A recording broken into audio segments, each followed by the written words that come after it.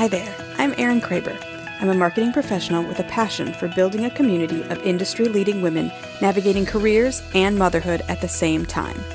Every week, I'll be sharing tips and tricks to help women grow their local businesses, build their personal brands, and be leaders in their communities. And sharing the stories of women who make it happen while keeping the kids healthy and the house still standing. This is a place for honest conversations among women about business and motherhood. Welcome to Motherhood Merged.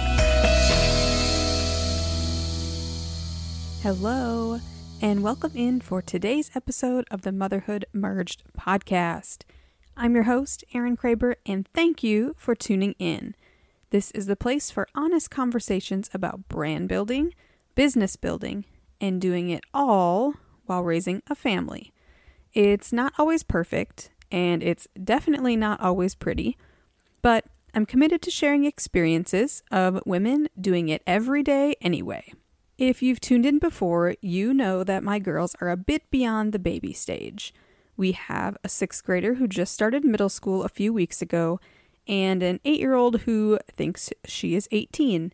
Every season and stage of parenting comes with its own set of challenges. But the positive thing about that is they come and go so quickly that they're usually pretty easy to forget, or block from your memory altogether. I was talking to my brother and sister-in-law recently, and they are deep into a much different stage of parenting. My niece was born just a couple of months ago, so they're new into their journey and navigating routines, sleep schedules, feedings, and baby products galore. It's a lot of firsts for them right now. This week, they experienced a big one because my sister-in-law was finishing her maternity leave and baby girl was heading to daycare for the first time. They were all nervous for this big transition, and it had me reflecting on this stage of my own journey. Doing it twice by no means makes me an expert, but there definitely are some things I wish I would have done differently or just known about before coming back to work. When I think back to the pregnancy journey, my least favorite question to be asked while pregnant was if I was ready. Ready to birth a human being from my body? Ready to bring a little person home to care for? Ready to get back to work and into the swing of quote-unquote real life once maternity leave was over? After 2 pregnancies and returning to a full-time job after, I can safely say the answer to all these questions is a resounding nope. In fact, ready for baby is an oxymoron. I attempted to be as ready as possible. Part of the preparation included researching and planning for maternity leave and my employer's policies leading into, during, and following the birth of my baby. I was extremely fortunate in that I was healthy enough to work until my water broke, and also fortunate in that my employer had policies to support working parents. I went back to work after 12 weeks with my first, and just 7 weeks with my second. Both times to a job I enjoyed and needed to feel like a functioning human being. I was prepared for a lot of things, but definitely not all the things. I thought it might be helpful to cover off on my list of 5 things no one tells you about when you're headed back to work. These are my top 5 things I just wish someone would have let me know before I started on this journey. Number 1 on my list is you will have essentially gone through an entire day's worth of emotions before you even get to work. Working moms have 2 jobs, especially in the early years when feeding and sleep schedules are not quite established. There are days when it will feel like you have already been through the ringer before 8 a.m. when the rest of the world is just starting their day. Feedings, nightmares, sickness, growth spurts, teething, and general uncooperativeness, is that a word? Uncooperativeness, ramp up the AM stress levels for mom. It means that some days you're giving off the stay far away vibes before you even fire up the computer at work. It seems to be something that only parents can understand, especially moms. Number 2 on my list is all the bags. Literally, so many bags. It doesn't take long for new parents to realize that while babies may be small in size, they come with tons of stuff. A lot of stuff. If you're taking a child to daycare, you still need to send a large amount of that stuff with them, on top of everything that you need for your day. Think about it like this. A diaper bag, bottles for daycare, your lunch, workout clothes, laptop bag, pump bag. It's ridiculous, but you'll do it anyway, And sometimes you'll forget something for someone. It's easier just to accept it as part of life now and not stress over it. The third item on my list is if you're nursing, you will pump in some crazy places and not be able to share that thought with anyone. Did you ever pay attention to nursing mother issues before you had a child of your own?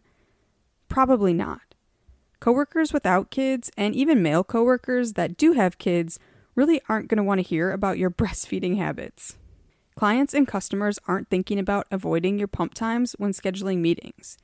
Coworkers aren't wondering why you have 2 bags taking up space in the refrigerator. But it's all you can think about and focus your entire day around. When baby ate last, how the supply will be affected. Will I mess up the schedule? How much time do I have? It's getting painful. And nobody wants to hear about it. Number 4 on my list is coworkers will stop inviting you to after-hours gatherings. They're being considerate of the changes in your life by not bothering you with invites. Or they're tired of you turning them down when they do invite you to happy hours and weekend happenings. You have a different life now. It means that unless you have childcare on standby, you might have to turn down more invites than you can accept. It's not fun to feel left out, despite the fact that you love your child. Or you can look at the bright side. You have a built-in excuse not to do something you never really wanted to do in the first place. The 5th thing that I wish someone would have told me is that you'll be able to get yourself ready faster than you ever thought possible. Those little things you used to take your time doing in the mornings to get ready for work now just don't seem as important. If you can go without to get 5 more minutes of sleep, you will do it. Having a child means you can multitask like a pro, so you'll squeeze more into shorter window. You are more likely to do things the night before in hopes of more sleep in the morning. Breakfast in the car, the half-leg shave, and the wet bun might be staples in your new routine. If you are a busy woman who spends a lot of time on her feet, then let me tell you about Rothy's.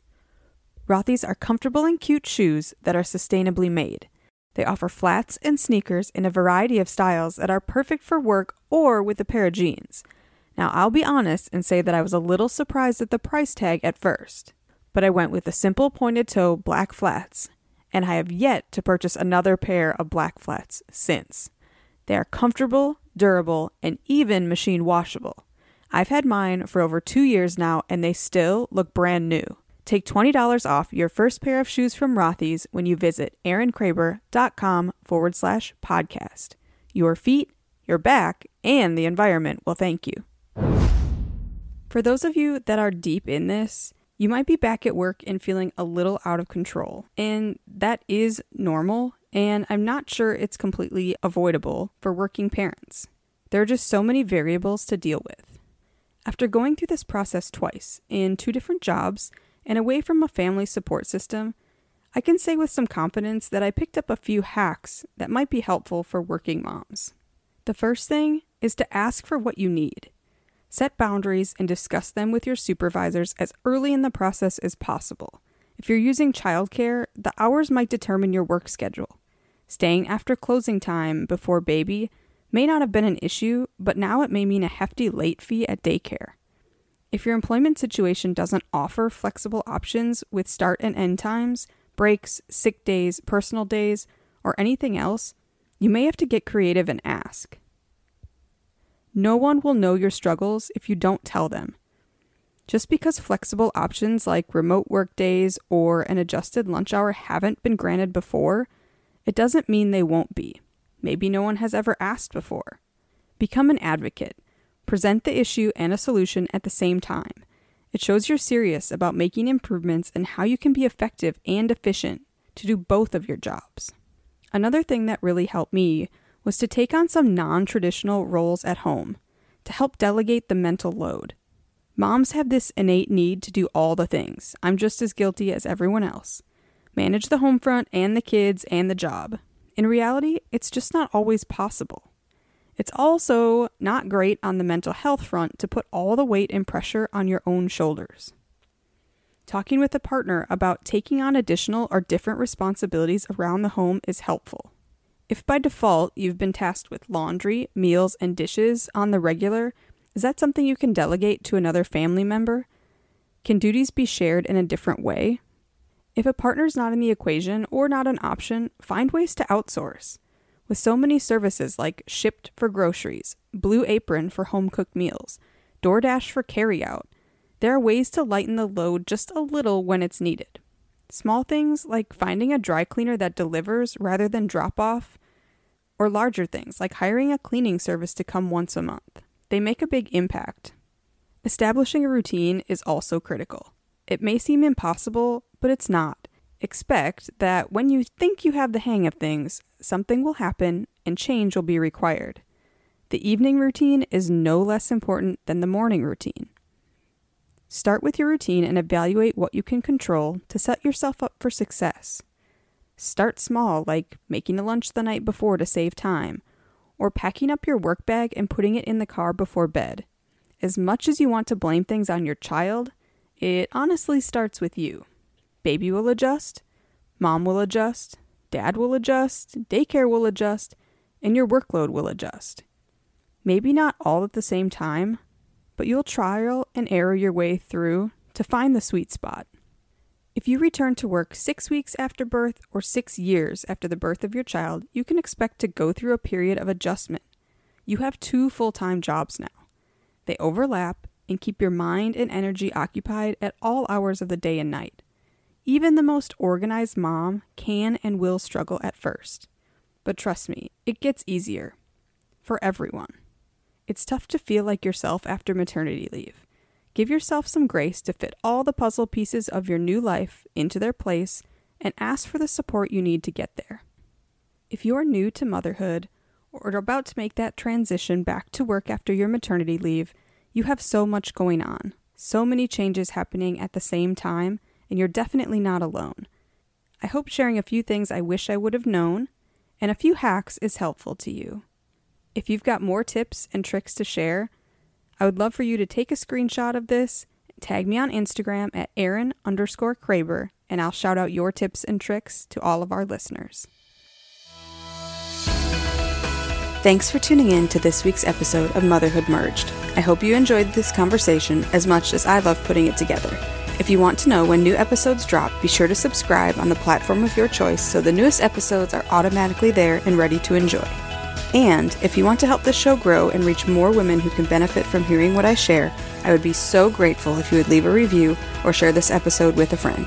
Super easy, take a screenshot, post to your stories with a key takeaway or two, and don't forget to tag me at Erin_Kraber, and I'll be sure to shout you out in return. Until next time, stay sane, my friends.